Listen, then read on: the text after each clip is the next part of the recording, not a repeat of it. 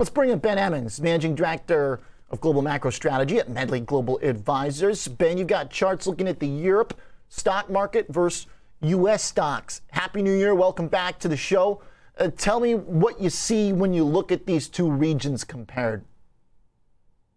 Hey, Oliver. Happy New Year.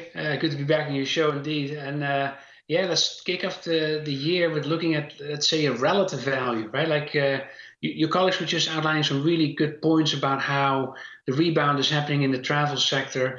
But I think the European travel sector has even more upside for that perspective, right? The market is clearly trading on the other side of the pandemic, and Europe is, reacting with more harsher lockdowns to Omicron. So if that all starts to fade in a number of weeks from now, you're going to see airlines in Europe take off even more than what we're seeing in the US, and it's actually happening. There's other opportunities, I think. Your colleague mentioned the semiconductors. US semiconductors actually lag European semiconductors, and that's really because of a company out of my country, ASML, that's really leader in the semiconductor space. And so I think that's another relative value difference. US semis have been in a really good trend, but the gap between US semis and Europe is pretty wide still. So Europe, I think, that's the other side of that trade. Will probably lag the US semiconductors this year, as an example. So, Ben, when you look at these relative valuations, potential relative returns, is it just a matter of how the groups have performed in the recovery off the COVID lows, or is this become more specifically skewed as Europe was particularly hit in the, call it, late fall until now wave? Something between Delta and Omicron seemed to have more of an impact there. When did this disparity arise? It actually arose a little earlier last year, somewhere in the spring, June of last year. And I think it definitely had to do with that Delta Omicron wave later that happened, but it also had to do with that the US economy took off in the second quarter by much more surprising strength than anybody realized. And I think that gap between the performance of the US economy and Eurozone economy was just so wide. That's why you saw the dispersion building. Now, that wave hitting Europe obviously is still going to have some reverberation. The data in Europe today was good on the manufacturing side.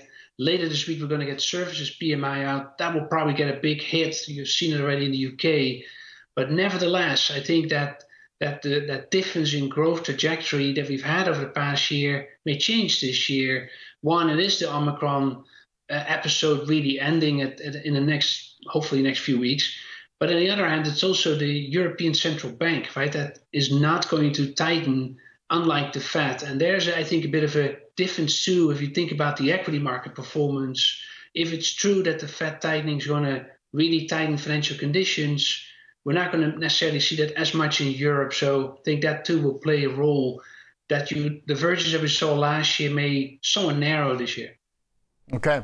Now, looking at this on some of the sector specifics, as you mentioned, semiconductors, a few others that you highlight that stand out that seem a little bit in contradiction to some of this, is that the Europe small cap, the Europe value groups have actually outperformed.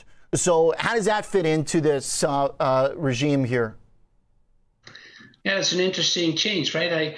You would think in this risk-on rally that we had that you're going to see particularly value and small caps also pick up in the US, but they've lagged. I think that was partly, in the Omicron story that hit here later. I think in Europe, it's a little different too of composition. In European value and small caps are more driven by real estate and financials and pharmaceuticals. We have a little bit different composition in those ETFs that play somewhat of a role. But I think in the broader macro scheme, again, it looks like that there's some upside here in Europe building in terms of its valuation relative to the US. I think the big story this year, how will this huge gap that we saw develop last year between US and Europe and against emerging markets too, going to somewhat reconcile this year? This is one way, I think. You'll see it show up in the small cap area. That, I think, makes sense. If the European recovery, again, will pick up from here, then that sector should particularly outperform. Okay. Small cap value sector. Interesting. One area that still is lagging in terms of Europe versus U.S. is the energy sector. A lot of folks looking at the crude oil move and particularly in the nat gas move too in terms of volatility. But crude's comeback seems pretty solid here, bouncing back. But the European energy situation has still been a mess. So is this an easy play to try and close that gap, get long Europe versus U.S., or are there now structural problems that we've realized over the last year? I do think there's some structural issues because we didn't get this energy crisis in Europe somewhere all of a sudden out of the blue, right? There's actually three elements there. There's one, they tried to rely on more green energy and found out that that is not so easy to do. Wind energy was not sufficient supply of.